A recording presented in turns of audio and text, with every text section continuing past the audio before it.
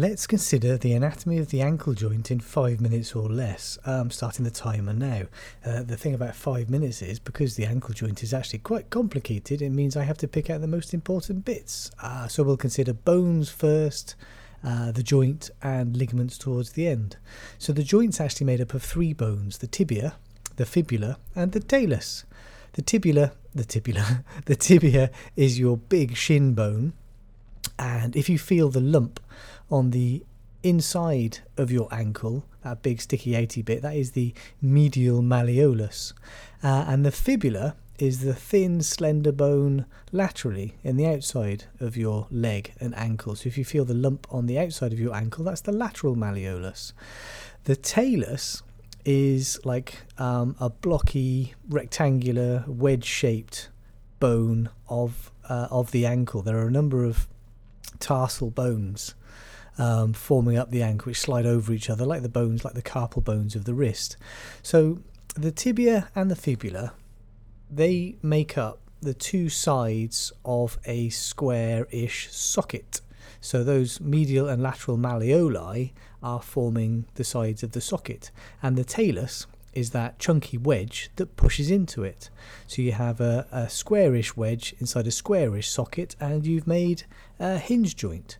Now this joint also gets called the talocrural joint, crus meaning leg, sometimes the talofibular joint, but really it's the talotibiofibular joint. It's a synovial joint, well supported by ligaments. A synovial joint means that the articular surfaces are covered by articular cartilage. There is a synovial capsule and a synovial membrane, meaning that it can move nice and easily and freely. Now, as a hinge joint, you plantar flex by pointing your toes away from your body. So that's hinging the ankle. And you dorsiflex by lifting your toes towards your shin, again hinging the ankle in the opposite direction. Now there are 2 other movements, inversion and eversion, and these occur partly at this joint, but also partly through the other joints of the little bones of the ankle. So inversion is when you face the sole of your foot inwards, medially, and eversion is when you face the sole of your foot outwards, laterally.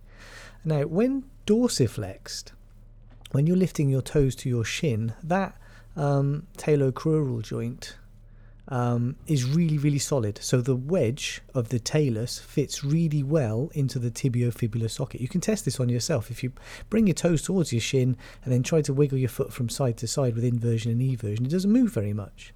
But when you're plantar flexed, when you point your toes away from your body, the talus is much more loosely fitted into the tibiofibular socket. Again, you can test this on yourself. Point your toes away from yourself and you can wiggle your ankle much more freely.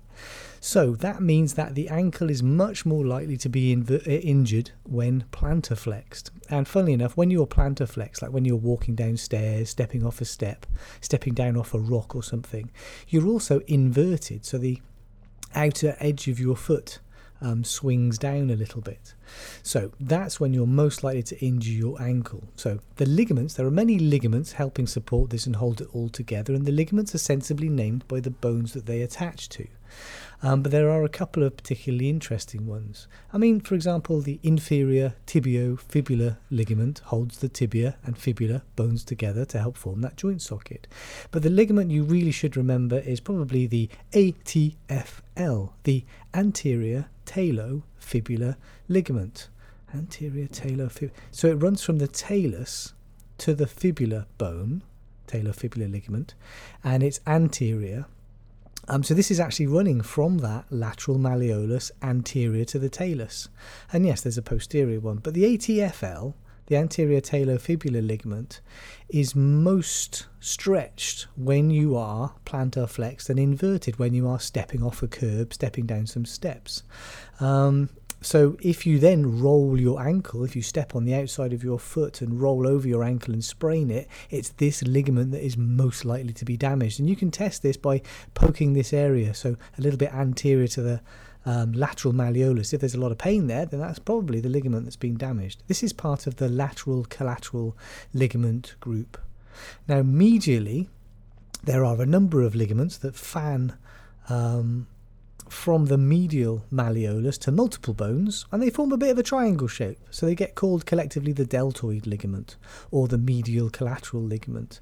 So this can be damaged by over eversion of the ankle, but this is, oh, there's my timer, but this is much less likely. You're much less likely to forcibly evert your foot and damage your deltoid ligament, but it is possible.